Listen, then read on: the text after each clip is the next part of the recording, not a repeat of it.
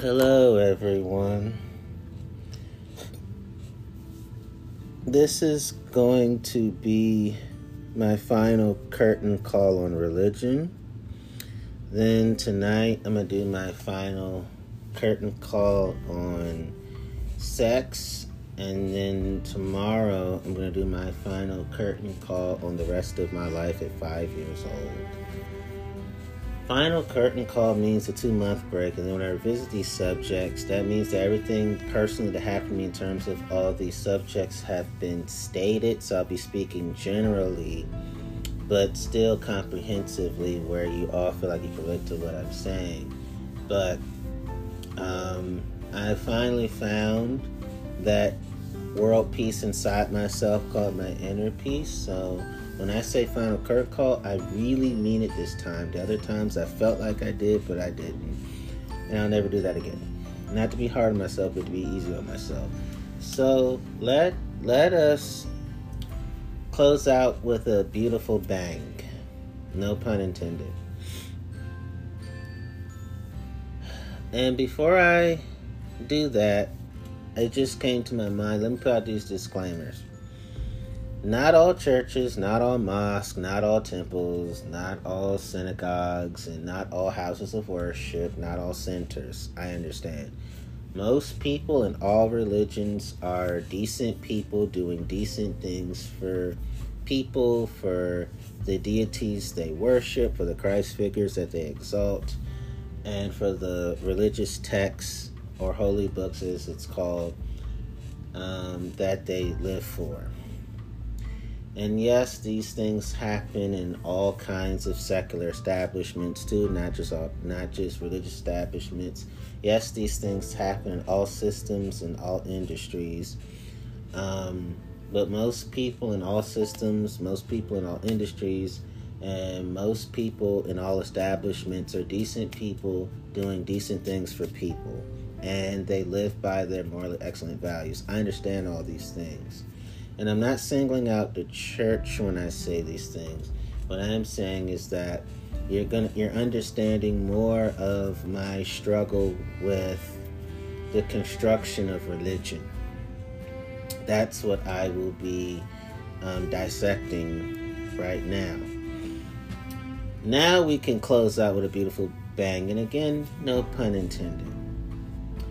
I have recognize that in some churches, keyword, some churches, that there is a history of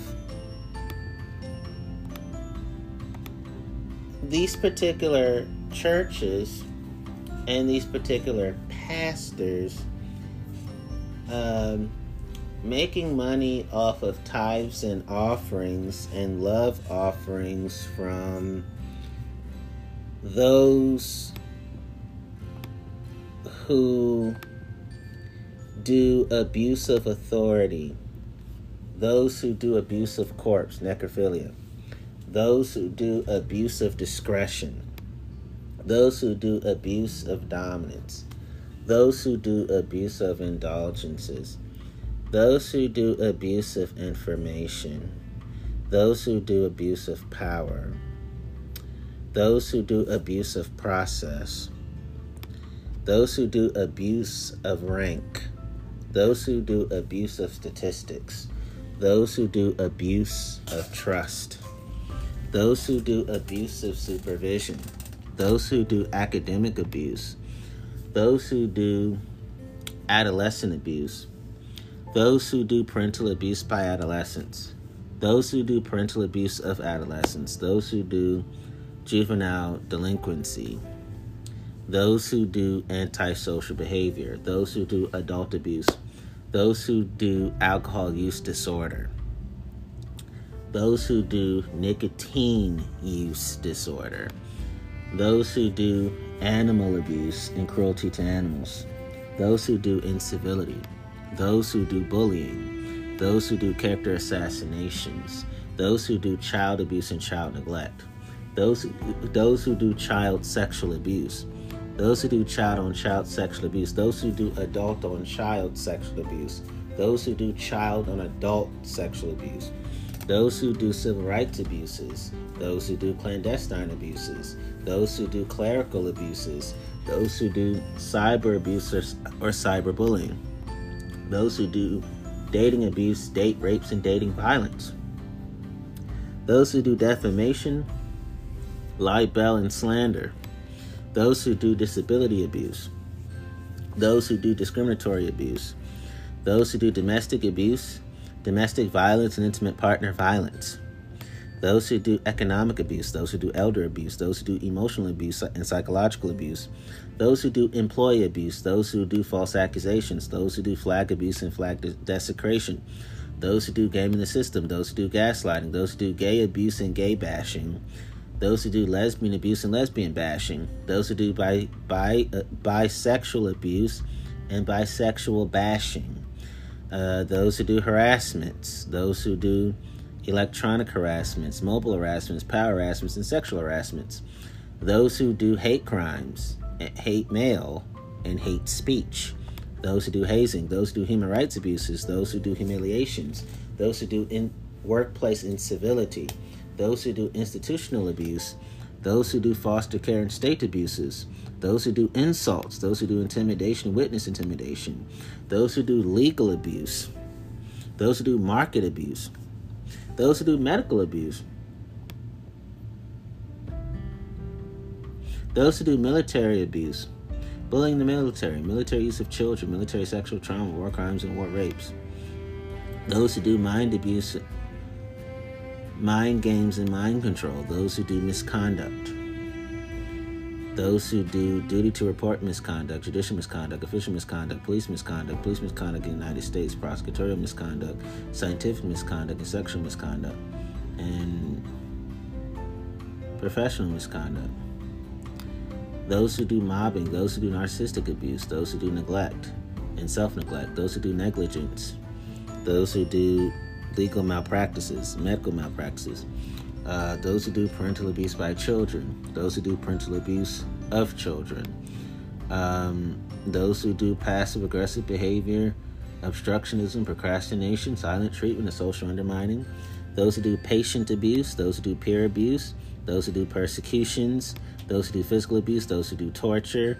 those who do police abuse, police brutality, police corruption, police misconduct, and abuse of power in police officers, those who do political abuse, those who do prejudice, those who do political repression, those who do political corruption, those who do prison abuse or prisoner abuse, those who do professional abuse, those who do psychological abuse,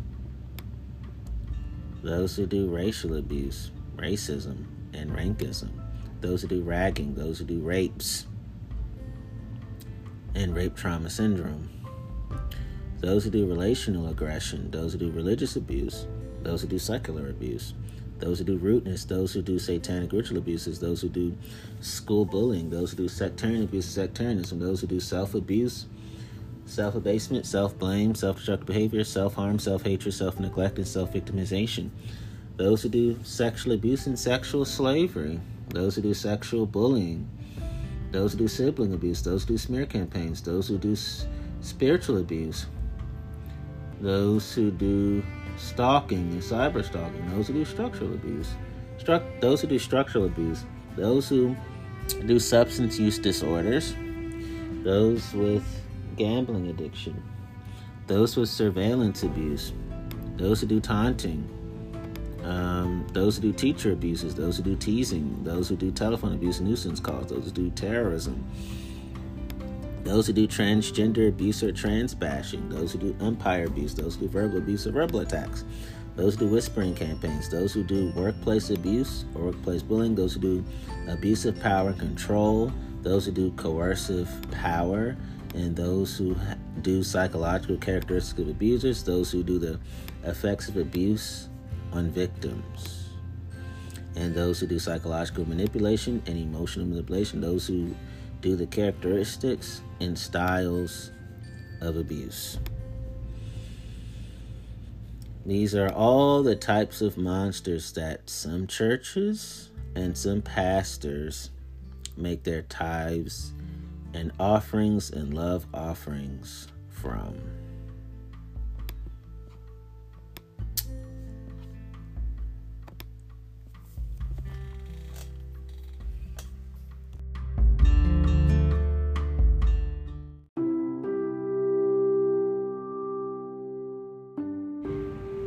And I must also say that in the history of some churches and some pastors, they protect, defend, and testify in favor of those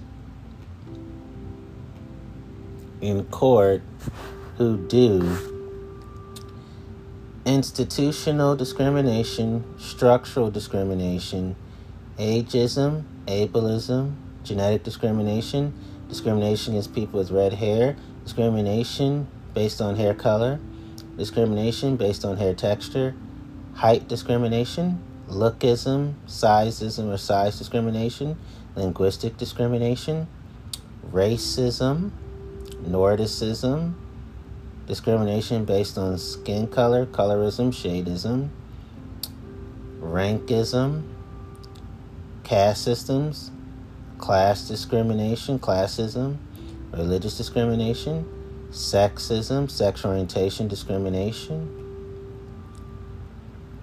discrimination against asexual people, also known as asophobia or aphobia, arophobia, adultism, adult supremacy, persecution of people with albinism, discrimination against autistic people, discrimination against drug addicts, discrimination against homeless people, anti-intellectualism, discrimination against intersex people, bias against left-handed people, anti-masonry, aporophobia, audism, biphobia, cronyism, elitism, ephobophobia, fat phobia, discrimination against gay men, gay phobia, femphobia, gerontophobia, heterosexism, HIV/AIDS stigmas, discrimination against people with HIV/AIDS or serophobia,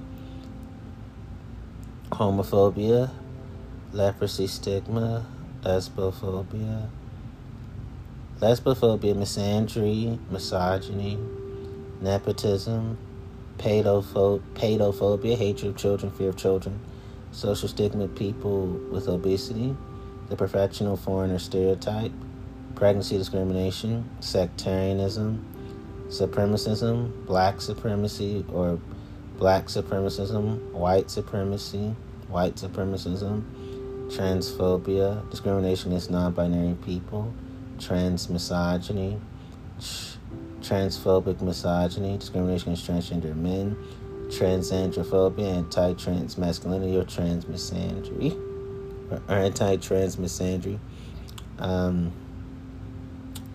vegophobia, xenophobia,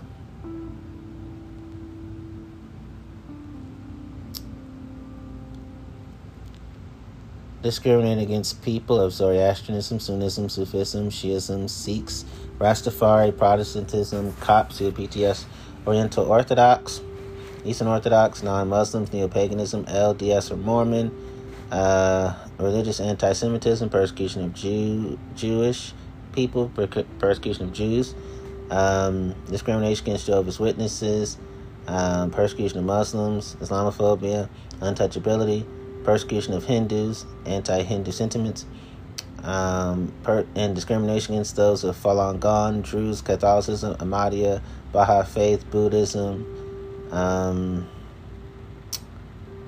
Christianity, post-Cold War era as well, and discrimination against people of atheism, and discrimination against people who are Africans, Afghans, Albanians, Americans, Arabs, Armenians, Australians, Austrians, Azerbaijani, Bosnians, Brazilians, British, Canadian, Catalans, Chechens, Chileans, Chinese, Croats, English, Filipino, Finnish, Finish, French, Fulani, Georgian, German, Greek, Haitian, Hazari, Hispanic, Hungarian, Igbo, Indian, Canadian, U.S. indigenous peoples, Indonesian, Iranian, Irish, Israeli, Italian, Japanese, Jewish, Khmer, Korean, Kurdish, Lithuanian, Malay, Mexican, Middle Eastern, Mongolian, Montenegrin, Mahajirs, Pakistanis, Palestinians, Pashtun, Polish, Quebec, Romanian, Russian, Scottish, Serb, Slavic, Somali, Tatars, Thais, Tibetans, Turkish, Ukrainians, Uyghurs, Venezuelans, Vietnamese,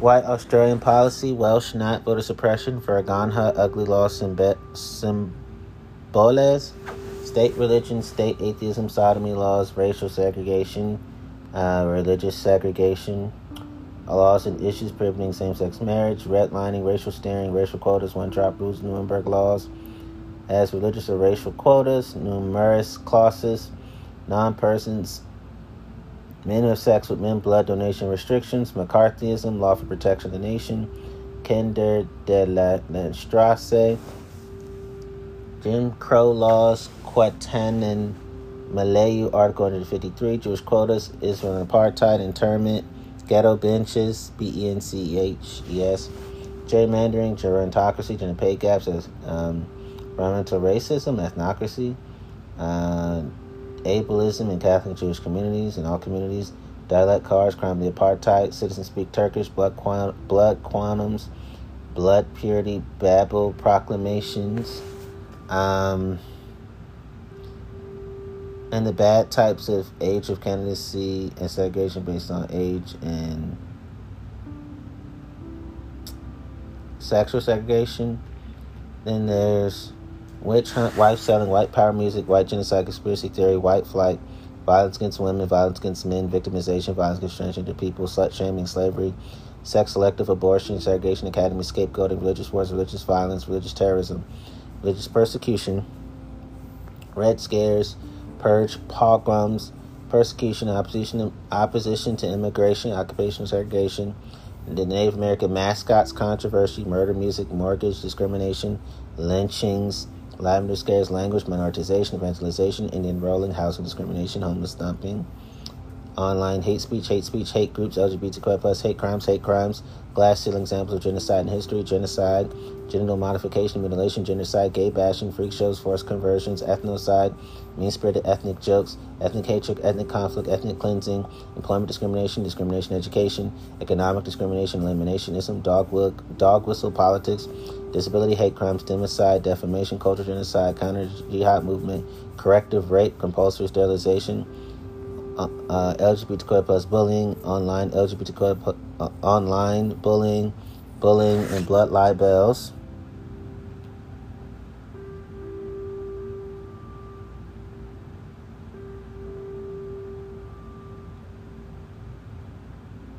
And lastly, those who do bias, demonization, go back to where it came from, oppression, internalized to oppression, power distance, prejudice, reverse discrimination, social exclusion, social stigma, stereotype threats, political correctness, white privilege, racial bias, criminal news, racism and country, reverse racism, the talk, woke, heteronormativity,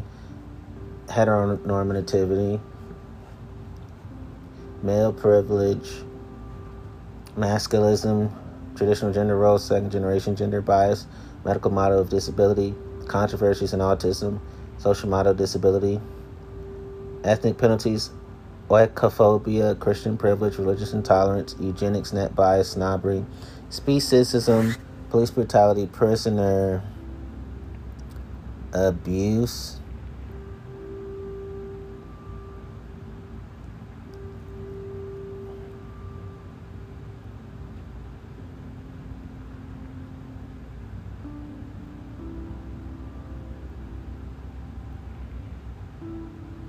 and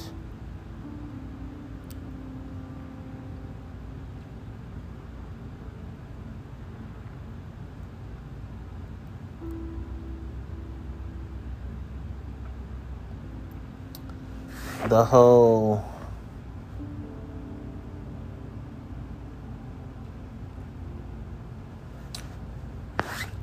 enjoyment of discriminatory traditions, discriminatory policies, discriminatory ideas, discriminatory practices, discriminatory laws, and being discriminatory institutions.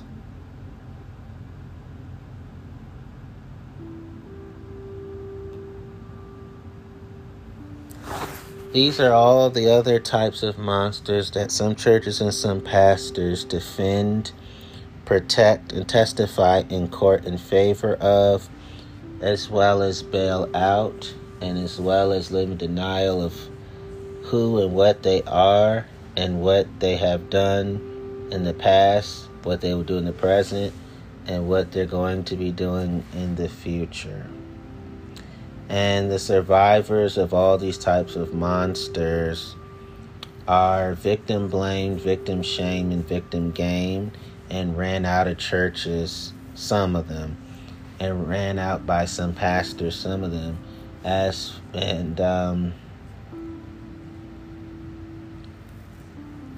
this also happens to all the types of abuse survivors I mentioned earlier in this episode as well.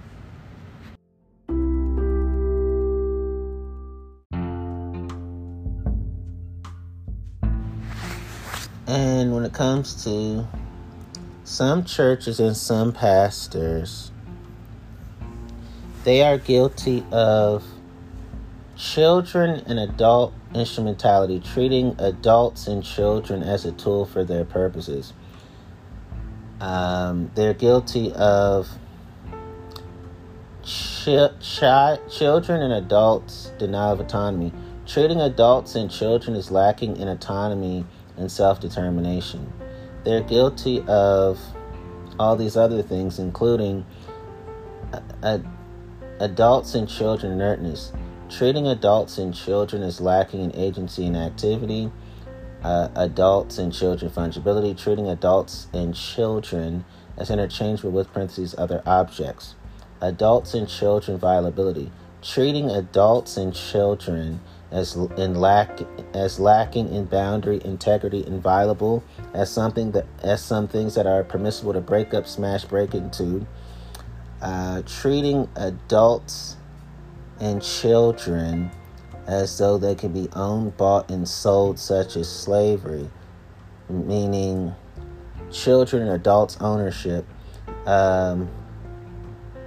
Children and adults denial of subjectivity, treating adults and children as though there is no need for concern for the experiences and feelings. One more time. Children and adults denial of subjectivity, treating adults and children as though there is no need for concern for their experiences and their feelings. Children and adults reduction of body. The treatment of adults and children is identified with their bodies and their body parts. Children and adults reduction to appearance.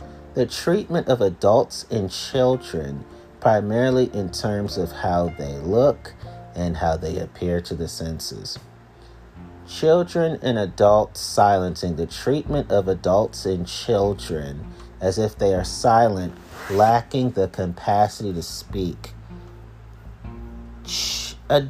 Children and adults objectification, which is the acts of treating adults and children as objects and as things. Adults and children humanization, which is the act of disavowing the humanity of adults and children. Adults and children sexual objectification, the acts of treating adults and children as mere objects of sexual desire. Adults and children self-objectification, the objectification of oneself as adults and children. The objectification of children in adult social relationships is discussed as children and adults reification.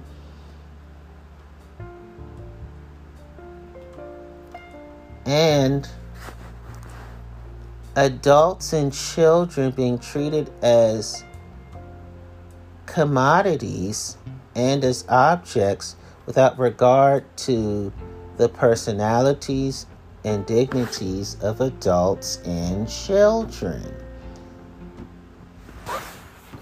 These are all the traumatic realities that all of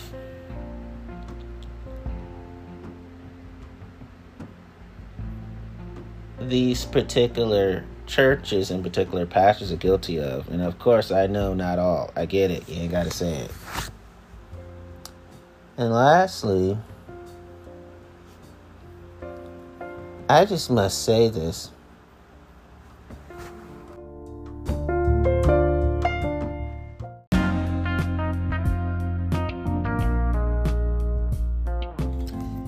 And when I read the Bible on numerous occasions, numerous times, I noticed that the Bible writers were writing writings that show that they were against claim rights and liberty rights, against individual and group rights, against natural rights and legal rights, against negative and positive rights, against human rights, against civil rights and political rights, against economic, social, and cultural rights, against the 3 generations of human rights, against the right to the accused, criminal procedure, against animal rights, against children's rights, the rights of children, against consumer protection, against creditors' rights, against the deaf rights movement, against the disability rights movement, against elder rights. Vague on the concept of fetal rights for the most. They weren't even for that. Against the International Treaty on Plant Genetic Resources for Food and Agriculture, farmers' rights, against indigenous rights, against intersex human rights, glorifying the divine right of kings, which is not a real right at all, against LGBTQI plus rights, against transgender rights. They had a toxic masculine view on the men's movement, against minority rights, against the parents' rights movement, against mothers' rights. Had a toxic masculine view on the father's rights movement, against patients' rights, Patients' Bill of Rights, against the United Nations Declaration on the Rights of Peasants. They did not even come up with a concept of plant rights, which is modern. Against the rights of civilian military prisoners and prisoners' rights. They didn't even come up with the concept of the ethics of artificial intelligence, robot rights, which is a modern concept.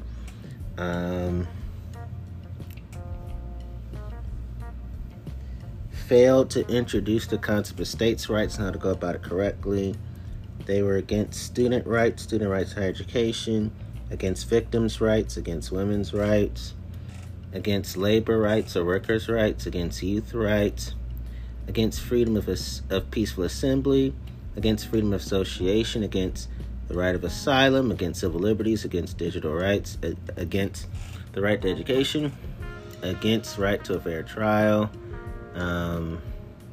against right to food, against free migration, open immigration, against the right to health, against the right to housing, against linguistic rights, against freedom of movement, against right to property, against right to repair,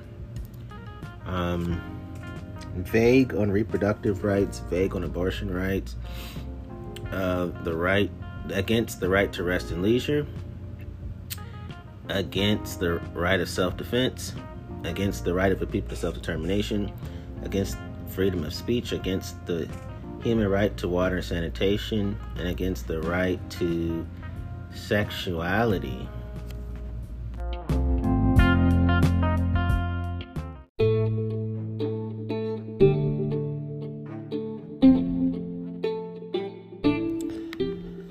I noticed that secular people value equality before the law the most. Secular people value freedom from arbitrary arrest and detention the most. Secular people value freedom of assembly the most. Secular people value freedom of association the most. Secular people value cruel, inhuman, or degrading treatment and punishment, abolishment the most. Secular people value freedom from discrimination the most. Secular people value freedom of information the most. Secular people value freedom of movement the most. Secular people value freedom from religion the most. Secular people value freedom of religion the most. Secular people value freedom from slavery the most. Secular people value freedom of speech the most. Secular people value freedom of thought the most. Secular people value freedom from torture the most. Secular people value legal aid the most. Secular people value LGBTQI plus rights the most. Secular people value sex workers' rights the most. Secular people value liberty the most. Secular people value nationality the most. Secular people value personhood the most. Secular people value presumption of innocence the most. Secular people value right of asylum the most. Secular people value right to die the most. Secular people value right to a fair trial the most. Secular people value right to family life the most. Secular people value gun control the most. Secular people value right to keep and bear arms responsibly the most. Secular people value right to petition the most. Secular people value right to privacy the most. Secular people value right to protest the most. Secular people value right to accept medical treatment the most. Secular people value right to refuse medical treatment the most. Secular people value right to resist the most. Secular people value right of self-defense the most. Secular people value right to truth the most. Secular people value security of person the most. Secular people value suffrage the most. Secular people value right to homeland the most. And secular people have a right to life value that causes the pro-choice and those who have had abortions or will have abortions or having abortions to know that they belong. So secular people value right to life the most.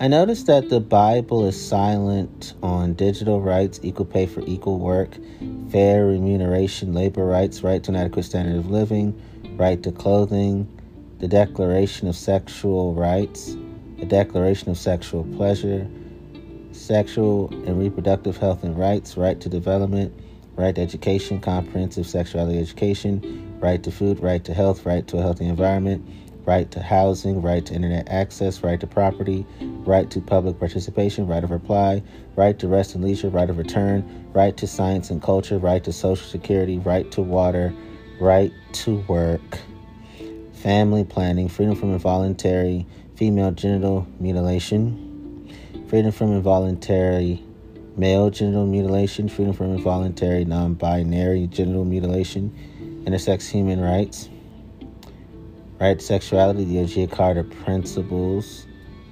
and abortion, and crimes against humanity, and war crimes, and human rights views on genocide. The Bible is silent on the rest of those things. The Bible is silent on substantive human rights.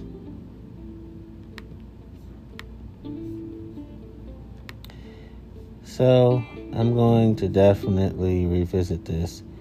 This is AmericanHumanist.org, so this is Humanist Common Ground, Unitarian Universalism.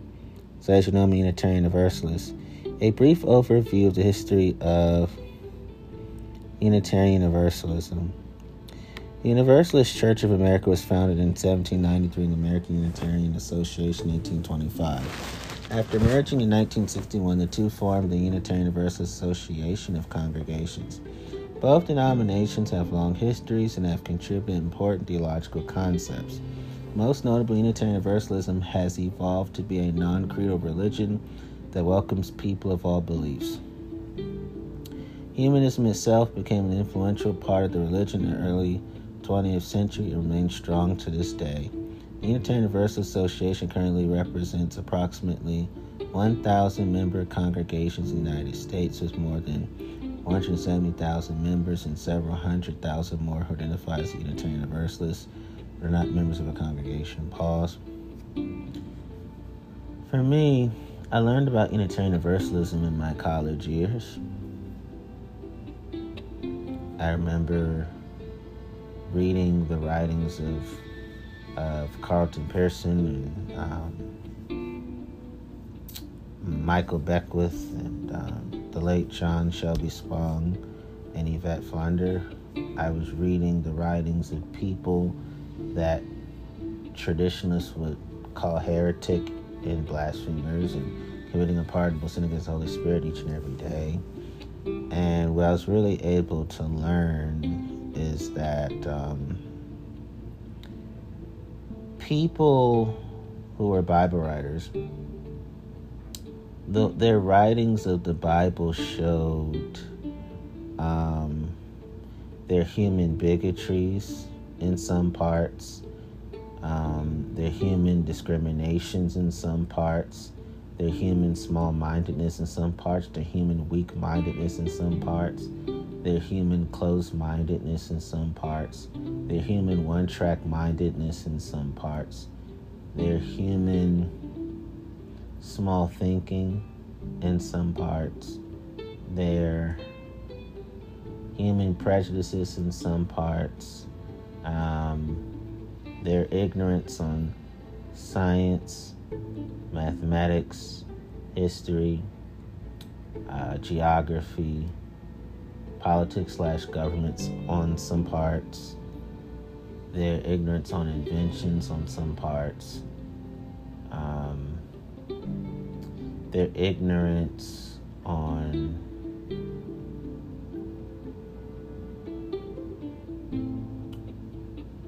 Bible study skills on some parts,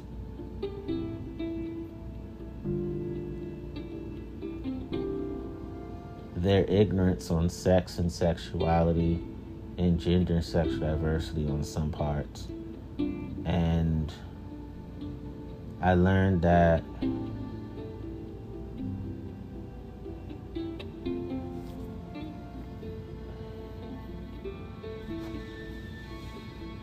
when it comes to the Bible, it's easy to have a codependency on what other people said that they experienced with God, to the detriment of, but you haven't come up with a logical hypothesis or a rational conclusion about the concept of God for yourself. It's like, but you haven't had your own experiences with God. So why rely on what these Bible writers are saying, but you don't even know for yourself? And I also had to learn that the Bible writers were badly limited by the cis-heteropatriarchal customs, cis-heteropatriarchal cultures, and cis-heteropatriarchal contexts of their times.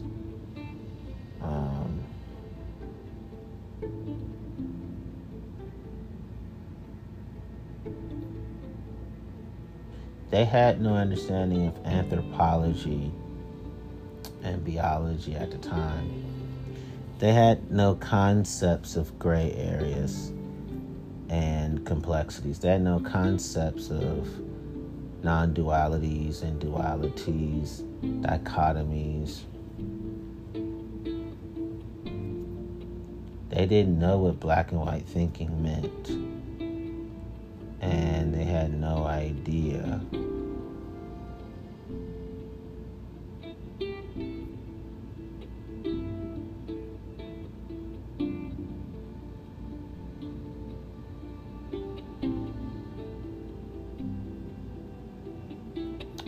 on what mysteries, uncertainty, fogginess, cloudiness, vagueness, ambiguity, and murky, muddied waters meant. They had no concept of these things, but us modern people do. They had no understanding of technology and technological devices that we do.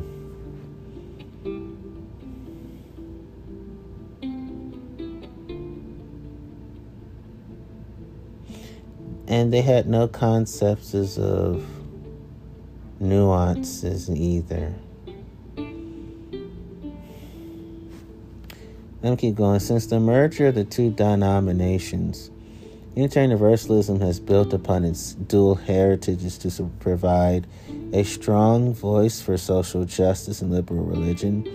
Unitarian Universalists work in local, state, national, international, interfaith coalitions and partnerships to affirm its principles and values. The Unitarian Universalist Service Committee, the UU College of Social Justice, and the Standing on the Side of Love program are examples of this work. I can honestly say that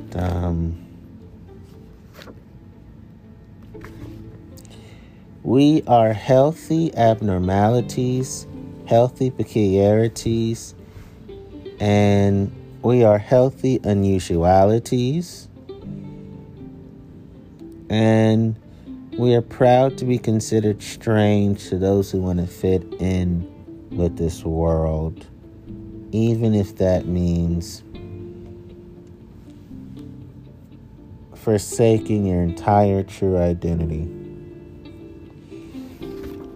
It says, although there have been many chronicles of the history of Unitarian Universalism, perhaps the most notable one is the widely read pamphlet Unitarian Universalist Origins, A Historic Faith by Mark W. Harris.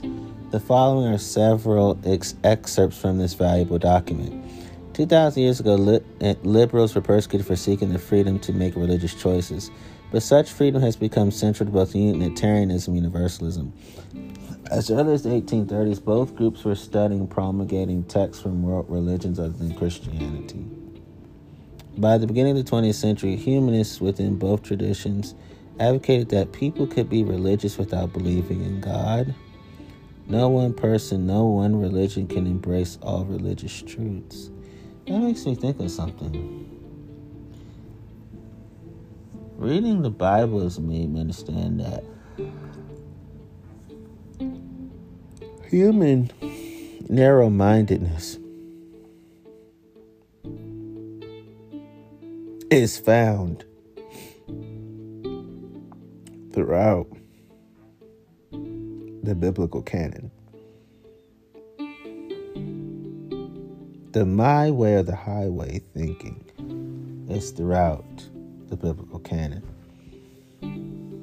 There's only one way to interpret this thinking, and there's only one meaning and one lesson that you get from parables thinking are found throughout the canon. And I know, like, when it comes to the Bible, you have believers who fight over the sex industry, they'll fight over the nightlife, they'll fight over profanity, they'll fight over tattoos, they'll fight over fornication, they'll fight over kissing, premaritally, they'll fight over masturbation, they'll fight over erotica, they'll fight over movies that are not G-rated. They'll fight over TV shows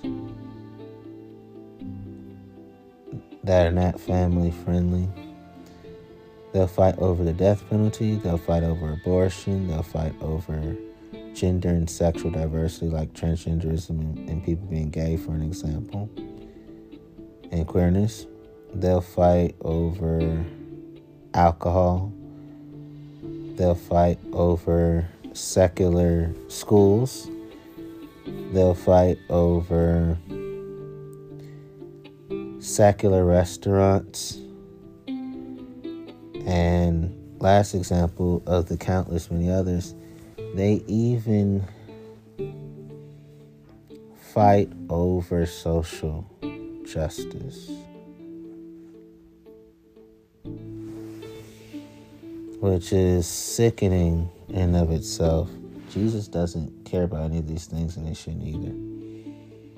It says, by the middle of the 20th century, it became clear that Unitarians and Universalists could have a strong liberal religious voice if they merged their efforts, and they did so in 1961, forming the Unitarian Universalist Association. Many Unitarian Universalists who used became active in the Civil Rights Movement.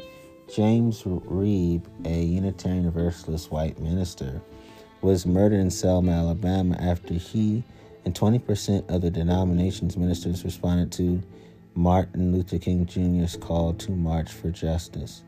Our history has carried us from liberal Christian views about Jesus and human nature to a rich pluralism that includes theists and atheists, agnostic and humanist, pagan, Christian, Jew, and Buddhist.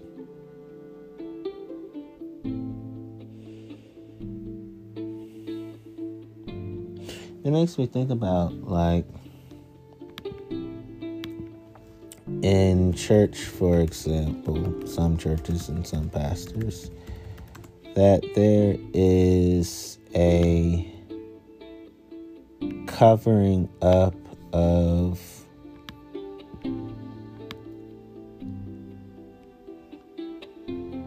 destructive cults, doomsday cults,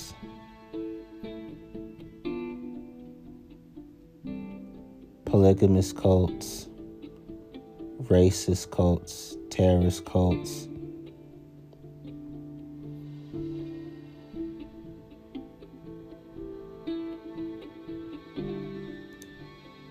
political cults, sex cults, sex worker / sex work cults,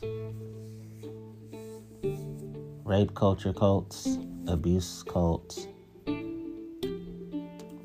violence cults, trauma cults, victimization cults.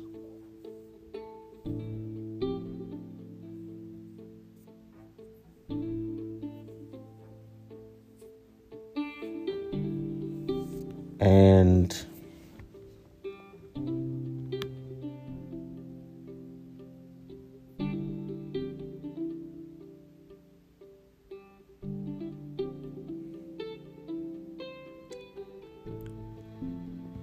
cults of theocracy too.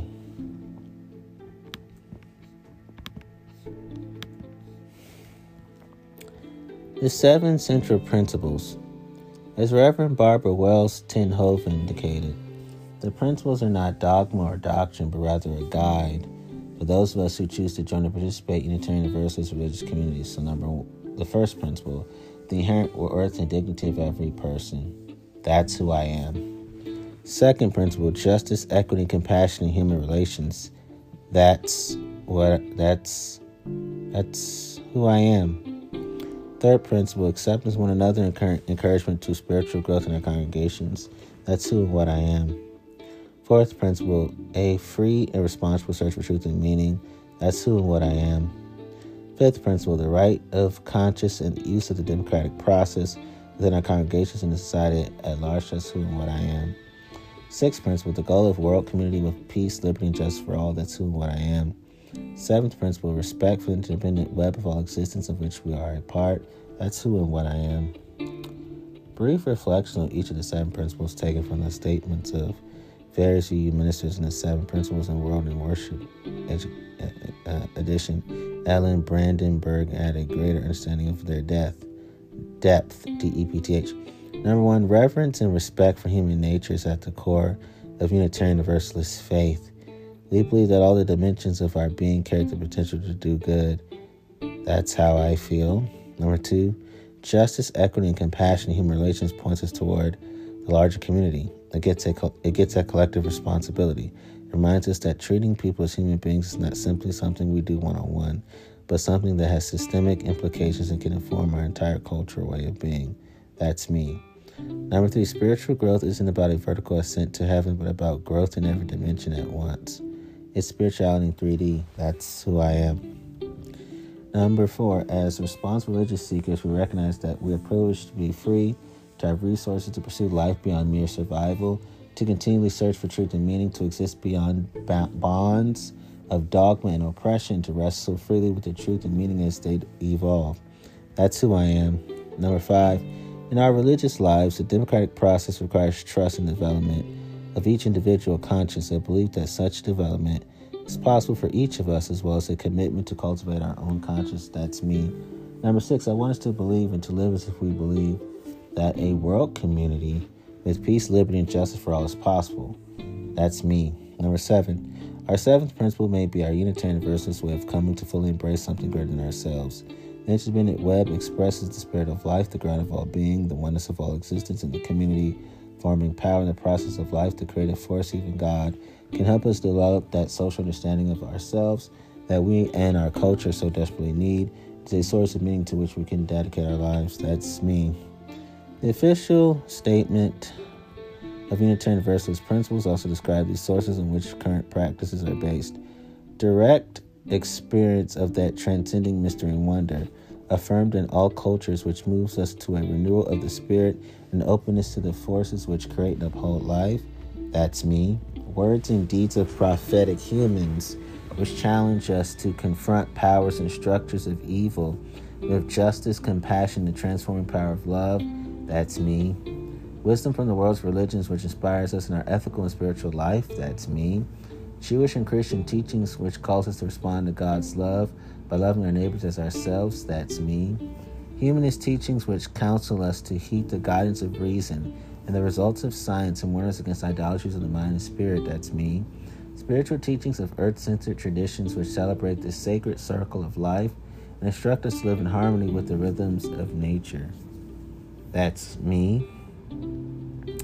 The key concepts in Unitarian Universalist principles are worth and dignity, equity and compassion, acceptance of one another, search for truth, the democratic process, peace, liberty, and justice for all, respect.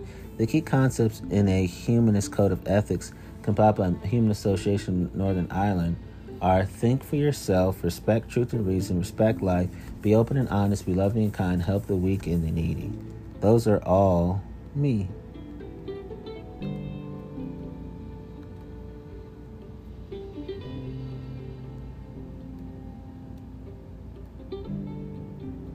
I'm living with joy and love. We espouse and embody humanism that celebrates the joy of lived experience and the importance of love in human relationships. Learning to lead an ethical humanist life is both a moral and biological imperative. Check when it comes to me. That's me. Free and responsible thought.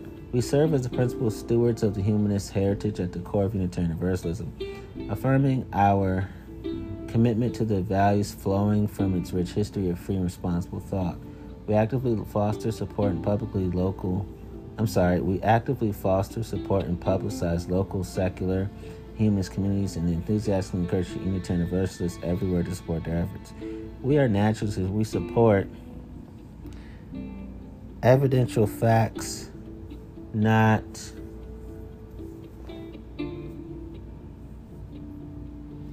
the cult type of blind faith, etc. We are committed to pursuing fact-based initiatives that will help sustain the planet, our environment, and humanity itself for the greatest number of future generations. That's me. The Unitarian Universalism and humanism on common ground. The following description of UU Humanist Association illustrates that Unitarian Universalism and humanism are on common ground. The UU Humanist Association. The UU Humanist Association was founded in 1962 by Edwin H. Wilson, Lester Mondale, and others to advance humanism within Unitarian Universalism and to promote humanism in general. Originally, it was called the Fellowship of Religious Humanists, then the Friends of Religious Humanism, and until recently, the HUU Humanists, the Humanists, UUs were instrumental in writing all three of the Humanist manifestos, and they founded the American Humanist Association. I'm just overjoyed and celebratory right now. The primary intent of the association is to promote and extend the use of rational inquiry for people who want to be without supernatural considerations and compassionate action in all human interactions. For over 50 years, the UU Humanists and its precursor organizations have celebrated the Humanist Manifesto's vision of religious tradition through scholarship, teaching, advocacy both within and apart from Unitarian Universalism. The UU Humanist Association is a member of the Secular Coalition for America, whose purpose is to amplify the diverse and growing voice of the non-theistic community in the political and civic life of the United States. It also is a member of the International Humanist and Ethical Union, which represents the global humanist movement. Wow, I'm just euphoric about being around other extraordinary people. I don't have to be only extraordinary people in social settings like every time like I used to. So the following illustrations of the core values and aspirations and major initiatives of the UU Humanist Association.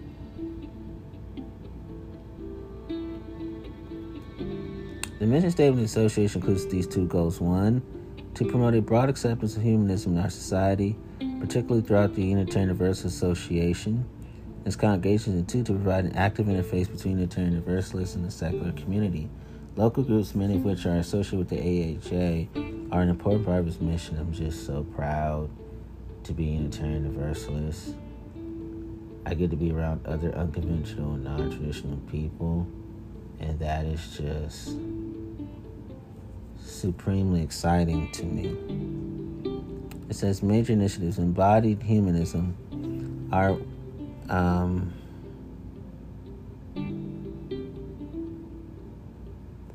I'll say this.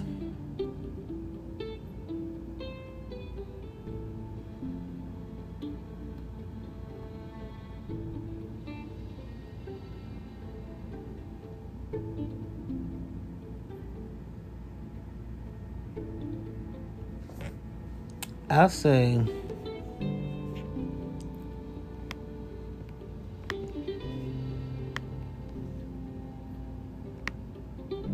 that for me,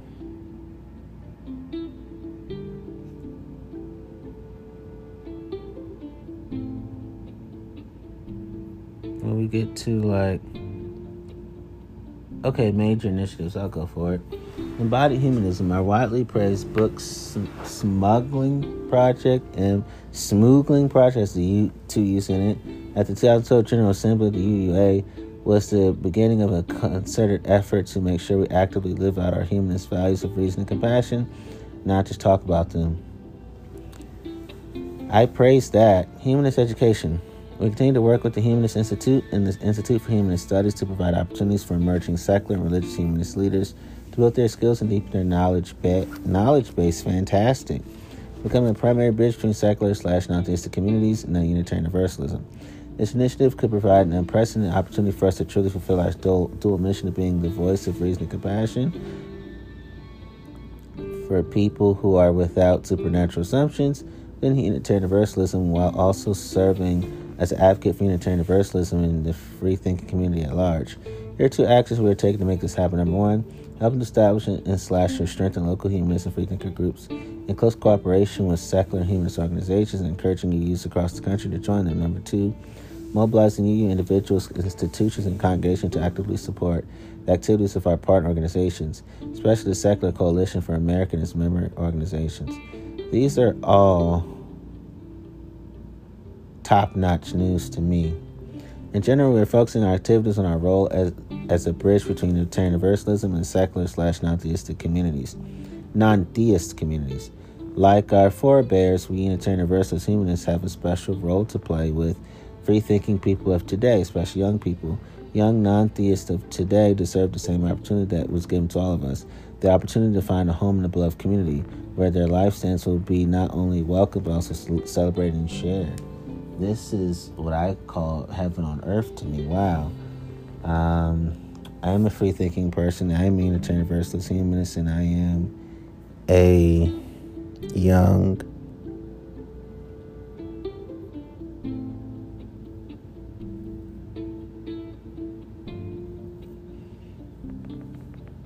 I'm a young, not religious person myself.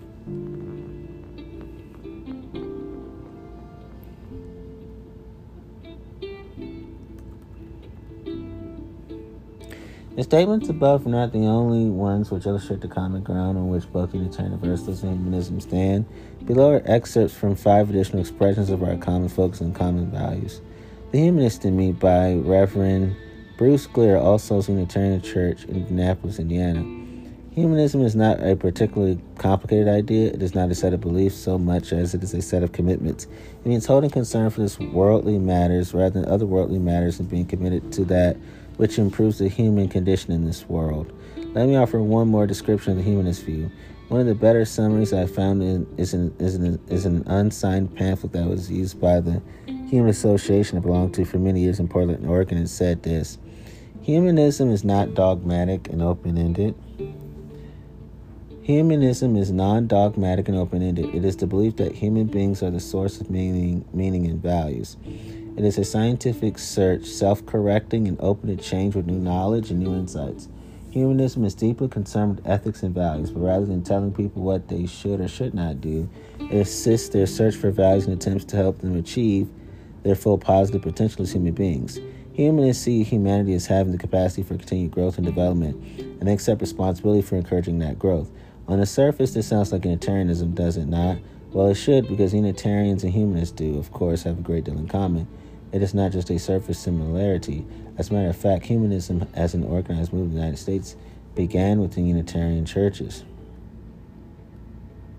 Is there a difference between Unitarianism and humanism? Humanism as a movement, I have tried to show, is deeply rooted in Unitarianism. It is also fair to say that Unitarianism as an organized movement is historically rooted in the long-standing humanist traditions of the Enlightenment. As compatible and related as they are, though, I believe there are subtle differences in emphasis that ought to be recognized. The subtle difference in emphasis I see, though, is that in Unitarianism, the value of freedom takes precedence, in humanism, the value of reason takes precedence. This does not mean at all that Unitarians reject reason or that humanists reject freedom. Rather, as I say, it is merely and subtly a difference of emphasis. Both approaches are highly compatible. So, yes, I think we should take precedence is the value of freedom alongside the value of reason. I put them together. But everything I just read to you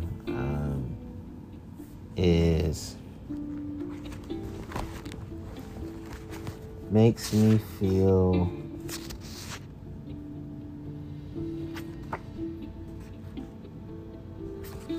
it makes me feel beautiful, lovely, attractive, appealing, delightful, charming, graceful, splendid, and brilliant.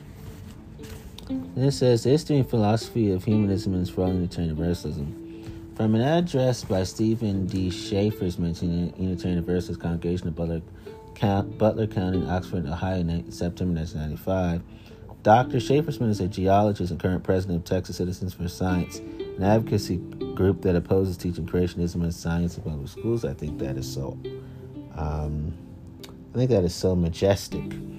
Dr. Schaeffersman begins his address with this good and widely acceptable definition of humanism.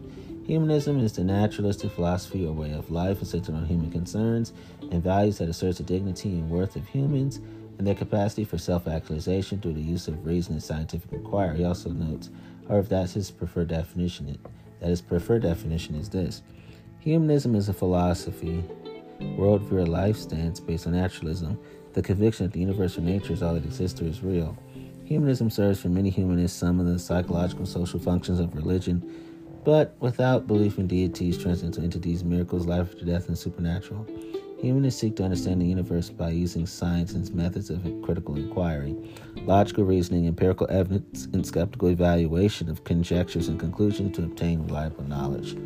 Humanists affirm that humans have the freedom and obligation to give meaning, value, and purpose to their lives by their own independent thought, free inquiry, and responsible creative activity.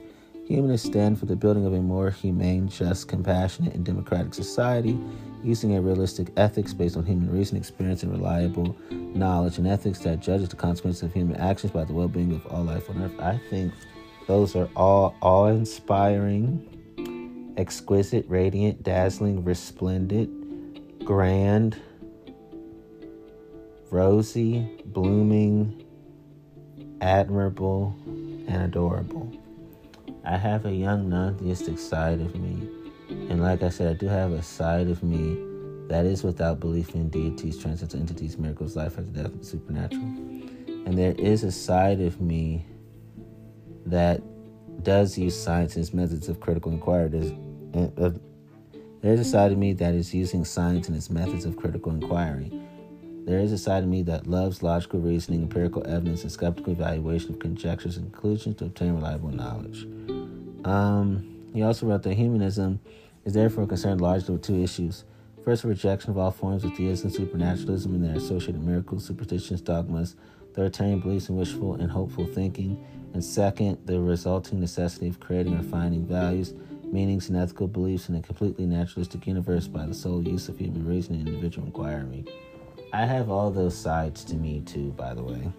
He then addresses both issues and examines humanism's relation to universalism. Among his many observations is this: theistic religions provide a ready-made theistic philosophy or theology to answer these questions, one that is burdened with authoritarianism and supernaturalism. Liberal religions, on the other hand, such as UUA, allow members to develop their own moral philosophies and provide the opportunity to do so with like-minded individuals. For the guests present, the word liberal and liberal religion is used in the sense of liberty. UUs are at liberty to think for themselves about all aspects of ethical inquiry. The UU motto is deed, not creed. Humanists agree completely with this point of view.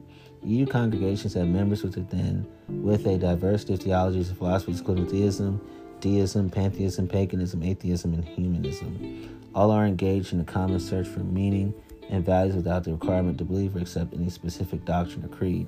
For this reason, the philosophy of humanism has long found a home within Unitarian Universalism. Also, I want to add these things that weren't said in there. Within Unitarian Universalism, you do have Muslims there. You have earth-centered people and agnostics who also occupy the home. How do I feel about everything I just read to you? I think it's all excellent, impressive, handsome, beauteous, statuesque, well-favored, bewitching, personable, alluring, and fascinating and enticing too, because they're expressing more of who I am, what I am. And it says, a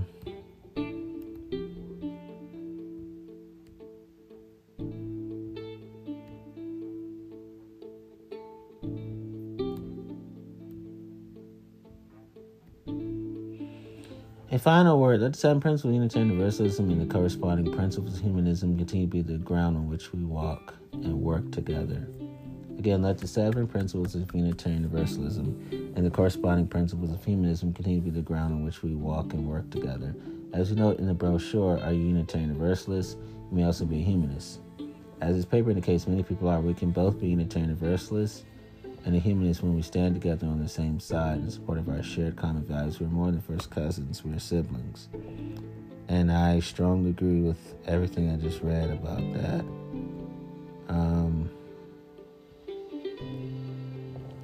UUs do care about science, philosophy, history, politics, environmentalism, separation of church and state, and so on.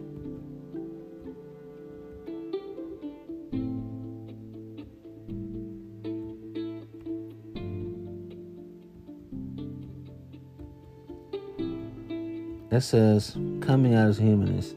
A one-line post by Reverend Dr. Neil Jones, Unitarian Universalist Congregation, Columbia, South Carolina. And,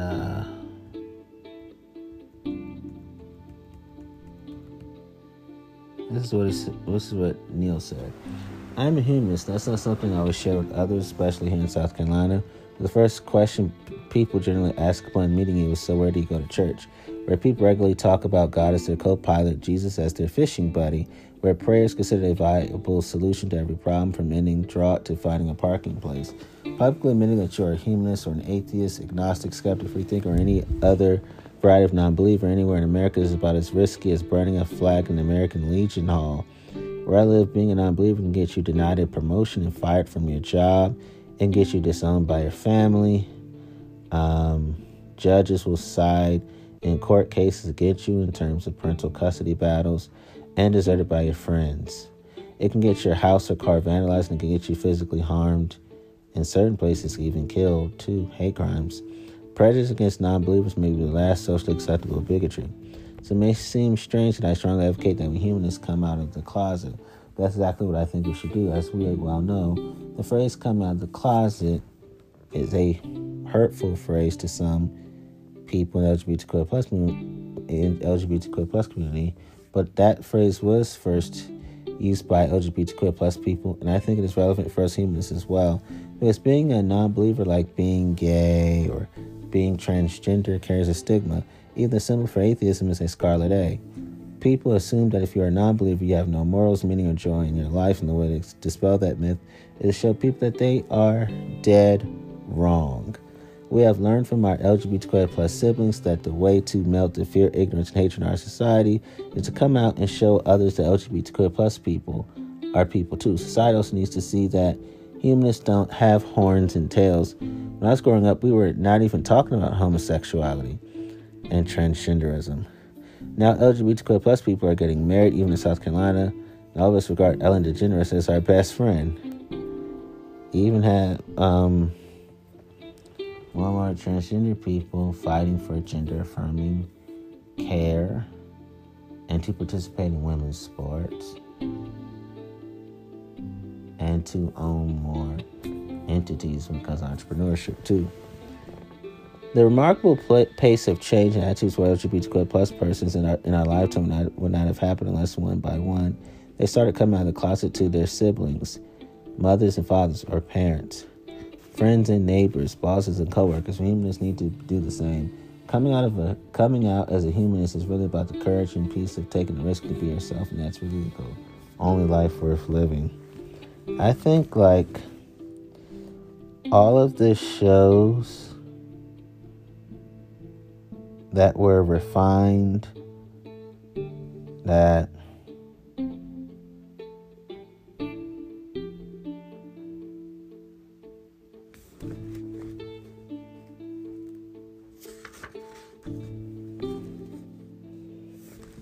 we are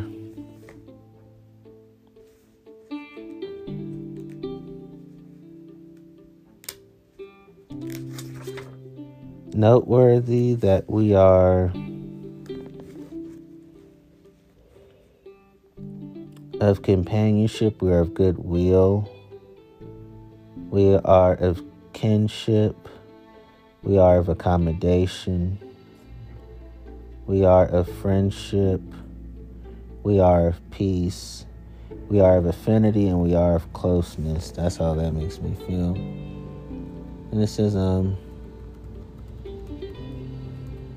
The Faith of a Humanist, from pamphlet by Sarah Oldberg, minister of the Nora Church Unitarian Universalist in Hanscom, Minnesota, and Unitarian Universalist Fellowship in Mankato. During the years of my former education, I particularly valued that humanism honors reason, encourages integrity.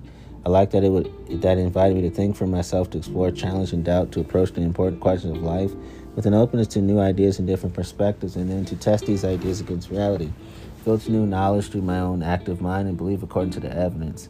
I dare say know according to the evidence, KNOW. Because once you know, belief has got to go. Humanism provided me with the quote-unquote tools I would use to pursue the free and responsible search for truth and meaning. It invited me to ask about each idea. Is it reasonable and responsible to believe this? To even feel like I think I know this? Is what I had to. Does it make sense in terms of what is known about the world and universe? This is not to suggest that we do not also learn and gain insights from intuition, hunches, flashes of inspiration, even emotion or unexplainable experiences. We do. But when making important decisions that will affect ourselves and others, it behooves us to test our perceptions against reality. This testing led me to realize that we're all connected to the world, the cosmos, and everything therein. I discovered that humanism teaches that our well-being and our very existence depend upon the web of life in ways we are only beginning to understand, that our place in nature has to be in harmony with it. Humanism leads me to find a sense of wider relatedness with all the world and its peoples and animals, I add. And it calls me to work for a sound environment and a humane civilization. Because everything is interconnected, I cannot be concerned with my own life and the future of humanity without also being concerned about the future of the planet. A humanist religion also prods me to consider the moral principles by which I should live. Humanist ethics based on love and compassion for humankind, I say animal kind too, and for nature, place responsibility on humanity for shaping the destiny and future direction of the world. I am called to find my better self and to try to become the best person I can be. Humanism also makes me aware of the existence of moral dilemmas and the need to be very careful and intentional in my moral decision-making. For every decision and action has a consequence now and for the future. I'm compelled by my own analysis of the world situation to become involved in service for the greater good of humanity, recognizing that things are changing so quickly that an open-ended approach to solving social problems is needed. There's some of the things I have learned since kindergarten and some of the reasons I'm proud and happy to be a Unitarian Universalist humanist. It is a religious perspective for those who are in love with life, and that I embrace joyously. How does all that make me feel?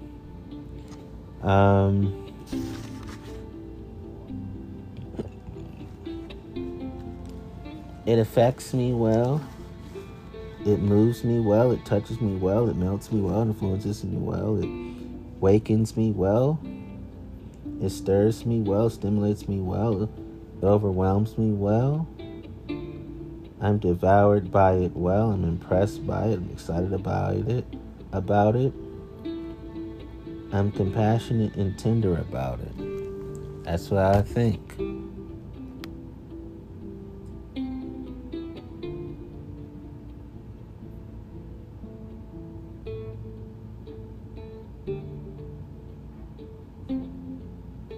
So I want you to know that I'm a Unitarian Universalist humanist. And I must admit, you do have far-right cults as the biggest cults in church. Some churches, some pastors. Very little churches have in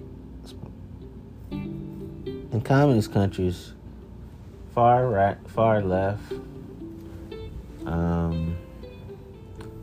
house of worship can and do happen, but most of the extreme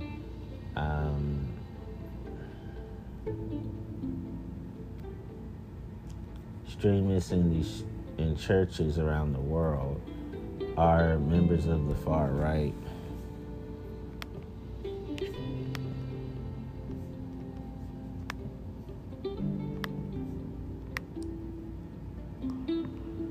So people know how I feel about religion. The literal physical return of Jesus. My child self believes that. My adult self is skeptical. The literal physical resurrection of Jesus. My child self believes that. My adult self is skeptical. The virgin birth of Jesus. My child self believes that, but the adult me is skeptical. The doctrine of original sin. My child self believes that, but my adult self is skeptical. The belief in both literal heaven and literal hell is biblically described. My child self believes that, my adult self is skeptical. The concept of purgatory. Well, my child me loves the idea of purgatory, but my adult self is skeptical. The doctrine of Trinity, God the Father, God the Son, God the Holy Spirit. My child self believes that, but my adult self is skeptical. Higher view of Scripture being the authoritative Word of God, a belief in the authority of the Bible as God's revelation to humanity, Bible prophecy, and Bible narrative are often affirmed. Some may take it further and believe in biblical literalism, while others may hold views of biblical infallibility. This often includes understanding that the Bible in its original manuscripts is the final authority in all matters on which it speaks on or on matters of faith and religion, and that the Bible is completely divine. All these beliefs are of my child self, but all these beliefs are highly skeptical in pertaining to my adult self. The resurrection of Jesus is seen as the most important actual event in the history of the world. My child self believes me, my adult self is skeptical. Placing a central focus on Jesus' redeeming work on the cross is the only means for salvation and forgiveness of sins. My child self believes that, my adult self is skeptical. I am the way and the truth and the life. No one comes to the Father except through me. John chapter 14, verse 6. My child self believes that, my adult self is skeptical.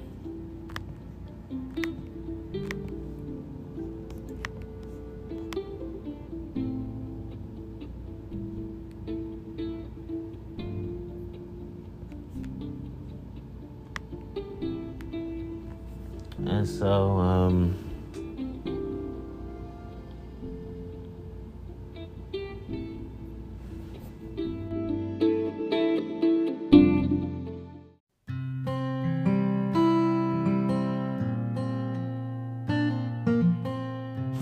my child self believes in Bible prophecy. My adult self is skeptical. My child self believes in biblical inerrancy, and my adult self is skeptical. My child self believes in biblical literalism. My adult self is skeptical. My child self believes in biblical infallibility.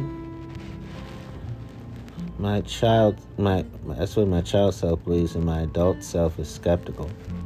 The understanding that the Bible and its original manuscripts is the final authority on matters on which it speaks, or on matters of faith and religion, including sola scriptura. My child self believes in all those things. My adult self is skeptical about all those things.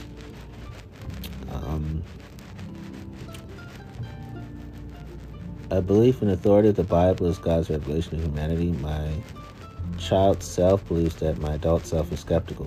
Higher view of Scripture being the authoritative Word of God. My child self believes that, my adult self is skeptical. The teachings of Jesus, the parables of Jesus, and the ministry of Jesus, including all the miracles, all the life after death, all the supernaturalism, all the otherworldliness, all the spiritual beings, all the Christ figures, and all the transcendental entities, and all the deities. When it comes to Christianity, my child self believes in all those things. My adult self is skeptical about all those things.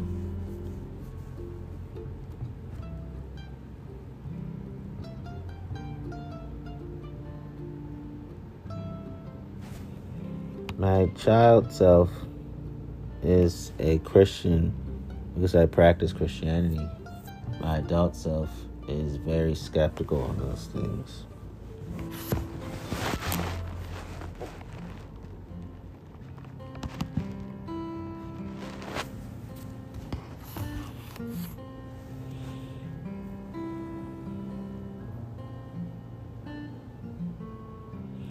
So as I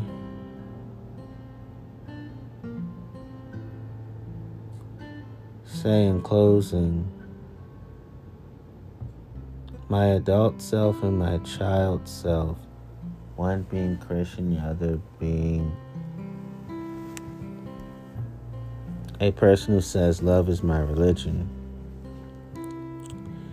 We are not arch nemesis to each other, but we are inextricably of oneness to one another.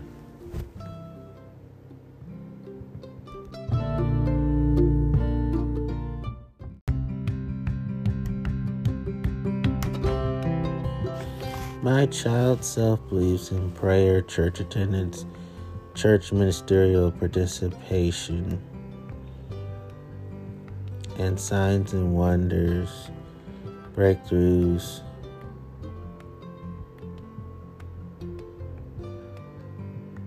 and blessings while my adult self is skeptical about all the above.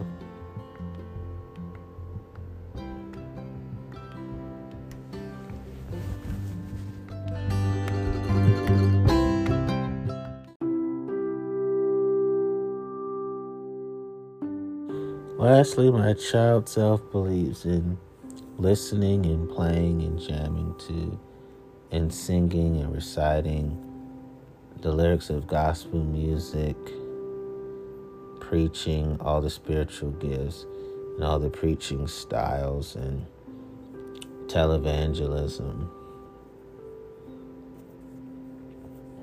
Sunday school participation, attendance, Bible study participation, and attendance. But my adult self is skeptical about all these things, and I'm fully okay with that.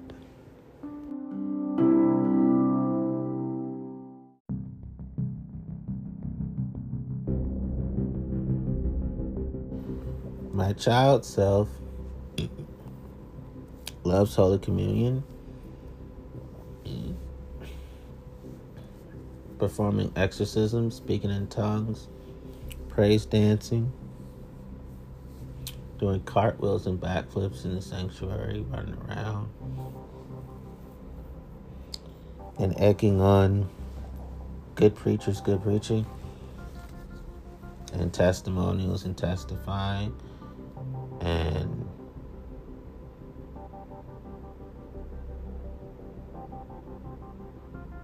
being a part of hospitality ministry and doing child evangelism. But my adult self is skeptical about doing all those things. And my child self is into all things Christianity. My adult self is skeptical about that too. So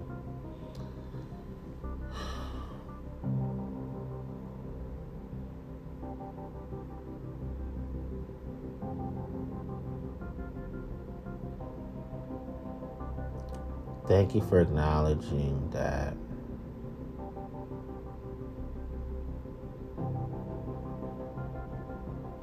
for me, the biggest scenario I had about religion was that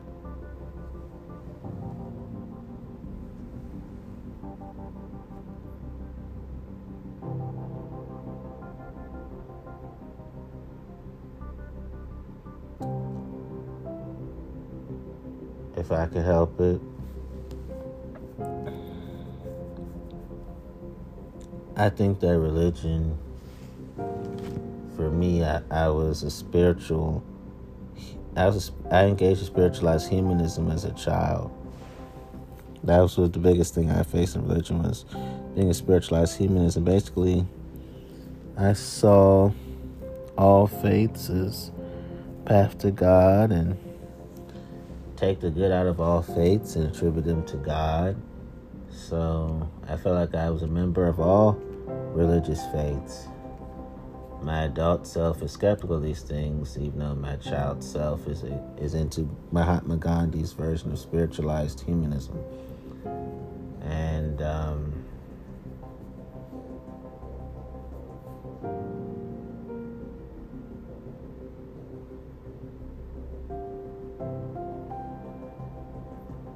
my concluding statement is that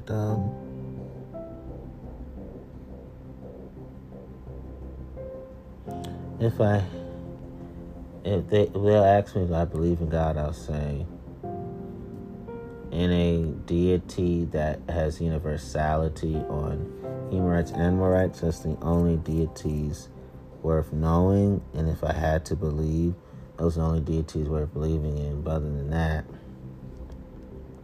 I am non-theistic towards any deities, any Christ figures that reject the universality of human rights and animal rights. That's the center of how life should be lived and not lived. always and forever.